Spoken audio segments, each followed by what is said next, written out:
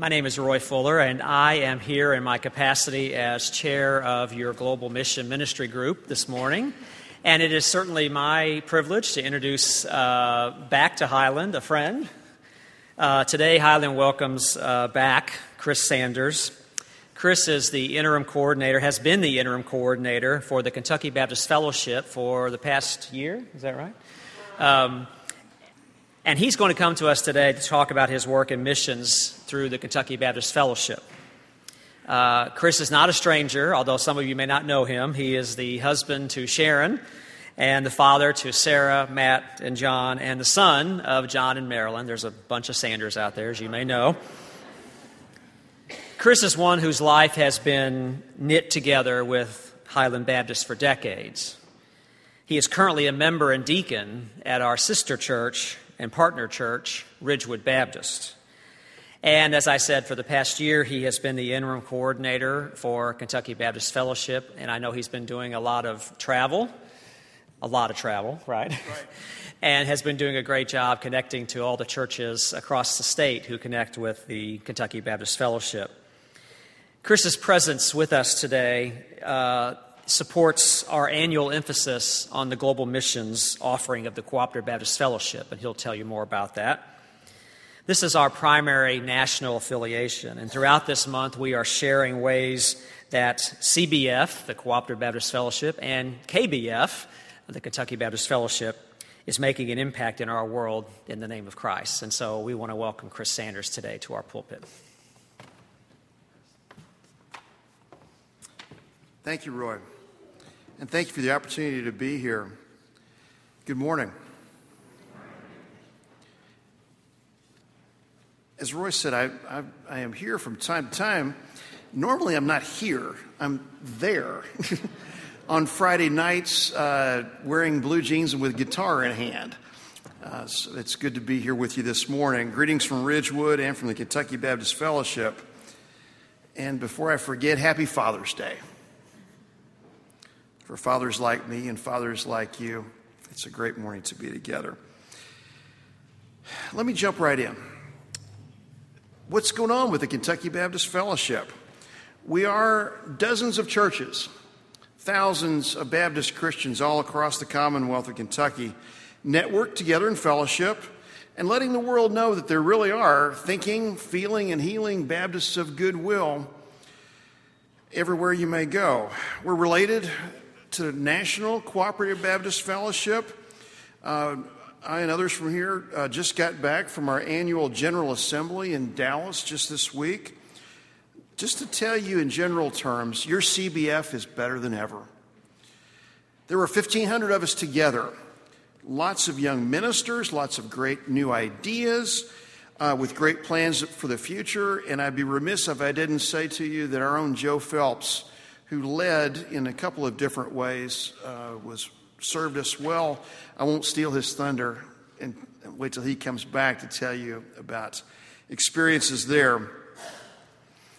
And especially at this poignant time, we focused on racial reconciliation. It wasn't planned, but in God's time, the shootings in the church in Charleston coincided with the work that CBF is doing, white and African American Baptists together, so that we were able to mourn and grieve in a way that it was in God's providential time. It was sad there. It's sad here now. More than sad, it's outrageous. But we live on in hope, and I know that one day we America will be better. So about the Kentucky Fellowship, several things I have to tell you. We've launched into a new area of witness. Payday lending reform. Maybe you know something about this. Maybe it's touched your life personally or those around you. Folks in this church, payday lenders have shops all over this town, and they're really, really hard on working people. They'll make you a loan to tide you over until your next check so you can cover your rent or your groceries or your mortgage or your car payment or your kids' shoes. And that's all good, except the rates are sky high. The average percentage rate per annum is 391%. Imagine what kind of desperation somebody must be in order to take a loan at nearly 400%. It's unbelievable. So maybe you borrow $300. In no time at all, you owe $800. They take the money directly out of your checking account. So it's right off the top, so that you take out a loan to cover the last loan, and then another, and then another. Typically, payday borrowers are taking out 10 to 12 loans per year. We call it the debt trap. Now, we're speaking to our elected officials about this. It's advocacy. We aren't pushing for candidates. This is not capital P politics. We're not supporting anybody in any elections because there aren't any elections now for several months, thank goodness. We're just responsible citizens, asking not for ourselves, but on behalf of those who really can't, for relief for people who are drowning in debt and need a way out. Because that's what advocacy is. It's love lived out in public. We went to Frankfurt in February and Washington, both in November and just last month in May. We met with legislators with mixed results. We held press conferences. We made our witness known. We have a very long way to go because the forces of evil really are strong. But as the Apostle Paul says in Galatians 6:9, we will not grow weary in well-doing. The big news off and on this entire year has been about Morocco. For several years now, Kentucky Fellowship Baptists have gone to Morocco with Kentucky's own Karen Thomas Smith, who has preached here. My parents have been, my kids have been. I haven't yet been, but they all say when they get back it was life-changing. In September, the Africans from Morocco came here. Morocco, because it's a higher education center, gathers young people from all over French-speaking West Africa. And they do their graduate work in Morocco, and they gather there in the Christian churches. They came from those churches there to see us here. Our state fellowship coordinates with their convention. I'll try it in French. The Église évangélique au Maroc. How'd I do?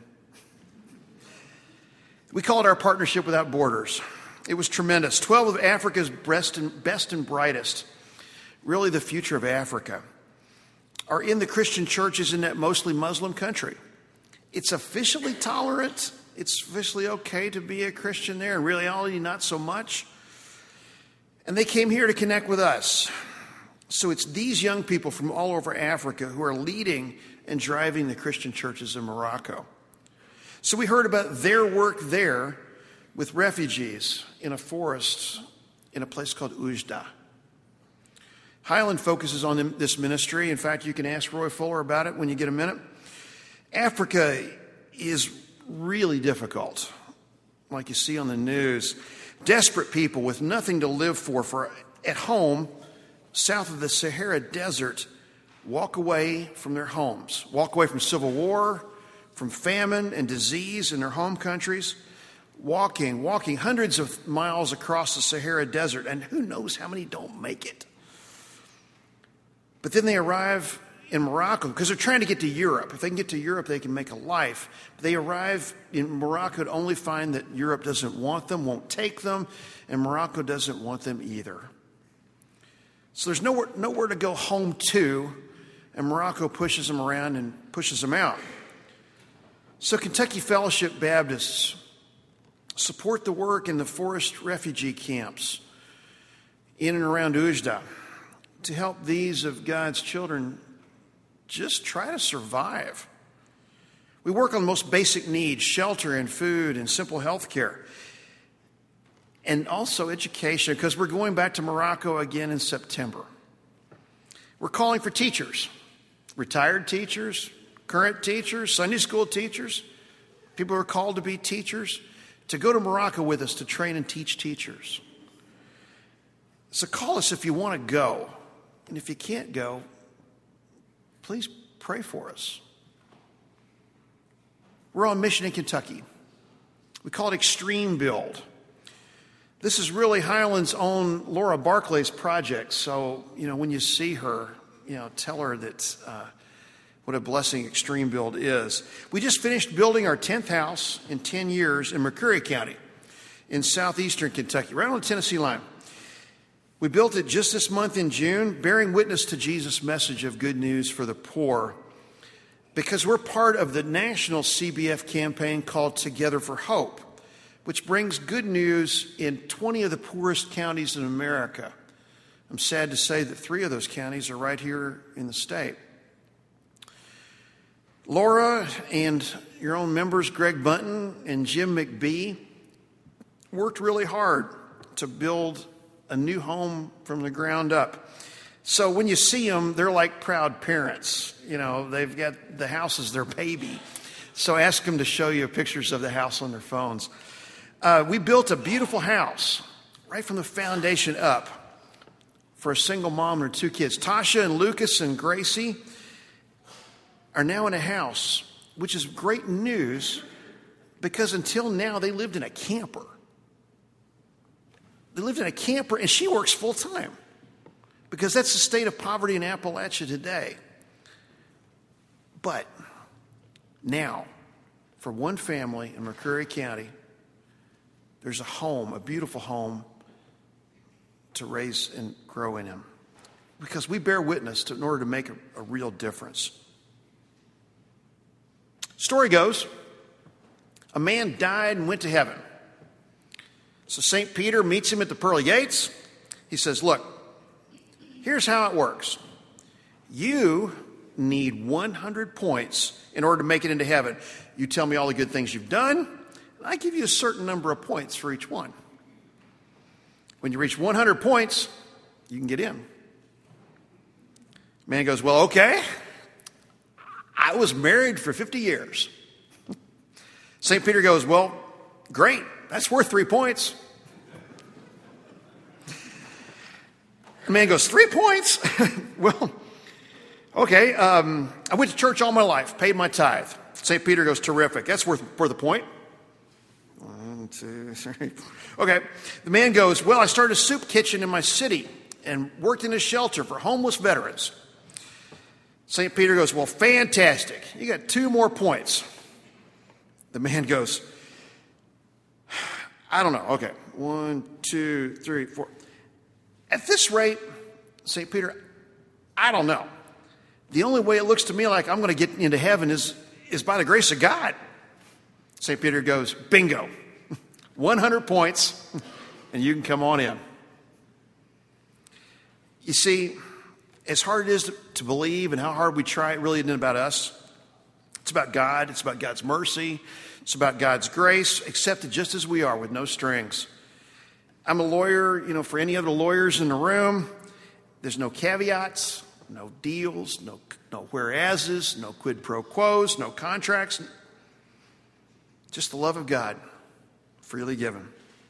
And grace is for us, for all who will listen, who get it, who believe, and who accept. Let me emphasize all.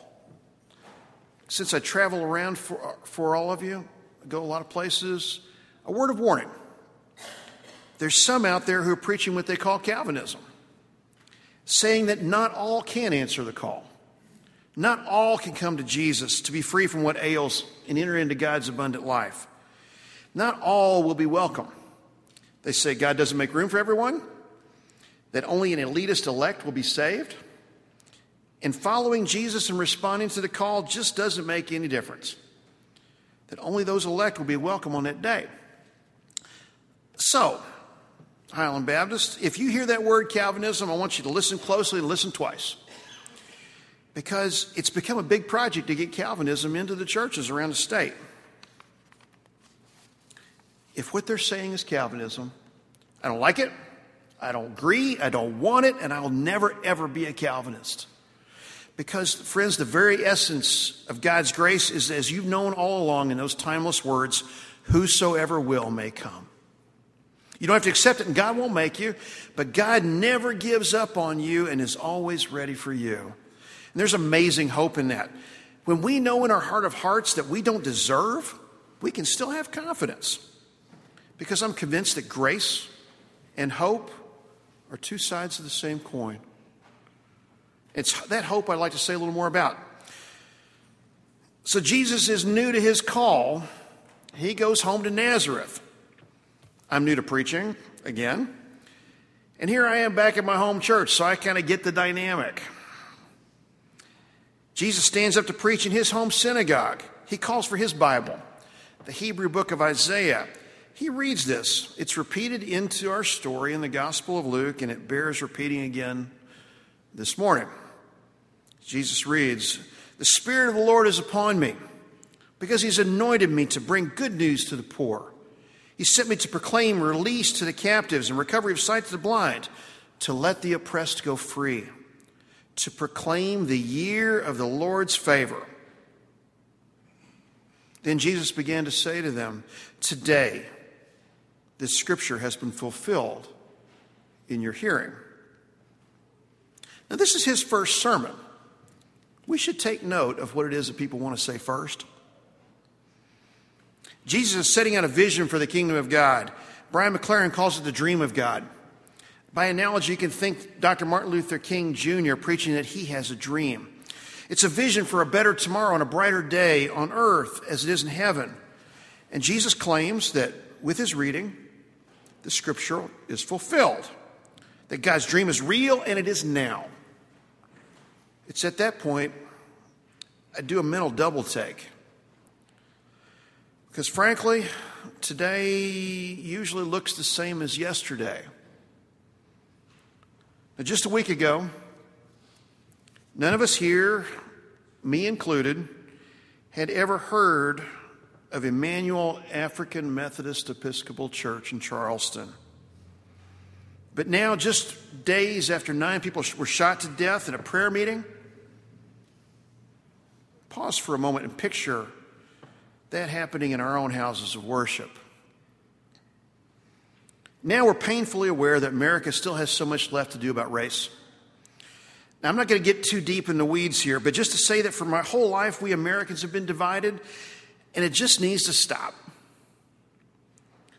So, when we were together in Dallas this week, as the news broke, black and white together, we grieved. We grieved there. I've been visiting African American churches in Louisville and Lexington on this work as your interim. But Sunday, I've noticed, is still the most segregated time in America. We try our best because black lives matter, but sometimes I really find it hard to believe we're really going to do any better. In my work life, my other work life as a lawyer, I really got to tell you, I've been at this for over 25 years. I've seen the same crimes committed over and over, the same corporate greed, cheating, the same mean, senseless cruelty, and the rich getting richer at the expense of the poor. I personally represent dozens of victims of wage theft. People who are often among the hardest working, even though they earn very little, and then they take home even less when they get cheated. It's really discouraging. But every now and then, not all the time, in moments I can't predict, in moments you can't predict, the kingdom breaks through and the dream becomes real. Because the power of hope is that change is both present and coming. The kingdom of God, which is the dream, the year of the Lord's favor. Any historians in the room, you know what I'm talking about. It's the Old Testament Jubilee plan for canceling crushing debt and starting over fresh. It's like a global do-over. That's good news for victims of payday lending. If there's any college students in the room, you and your families, I bet we'd all welcome a do-over to get out of the debt trap, wouldn't we? The dream is that God is not done. We know it in the life and death and life again of Jesus. Jesus died and lives again. So death doesn't have the last word, nor does hate, nor ignorance, nor meanness, nor pride, nor scandal, nor power madness, not even disease and decline. In Jesus' life, we're all renewed, and there's hope for all of us. So we can believe that building extreme build houses together in Appalachia is more than building one house at a time for a family that really needs it. I'll tell you, Tasha and her kids, they really need it. But it's more than that. Those 10 houses we built in 10 years are beachheads in a huge struggle against poverty in Appalachia. So we can believe that pushing back on payday lending, even when politics has us so divided, that pushing back will help us rescue the perishing and let the oppressed shake off their chains of debt. And our hope can be renewed with the thought that 12 of the best and brightest of Africa were just here in Kentucky. And we'll soon be going there again. Now there's more. So I haven't even told you a bit yet about what's going on with the Baptist Seminary of Kentucky, what's going on with Campbellsville University and St. Stephen's Baptist and with Simmons College here in Louisville's West End. I'm not going to. Hold those thoughts. I'll save that thunder for your next coordinator. But just know that there's so much more that we do together, and then more is on the way. And so, the time is now. From the Apostle Peter's sermon, Acts 17, the 30th verse. Therefore, having overlooked the times of ignorance, God is now declaring that all people everywhere should repent. What Peter's saying is, now that you know better, you have to choose. God gives us some room when we're ignorant.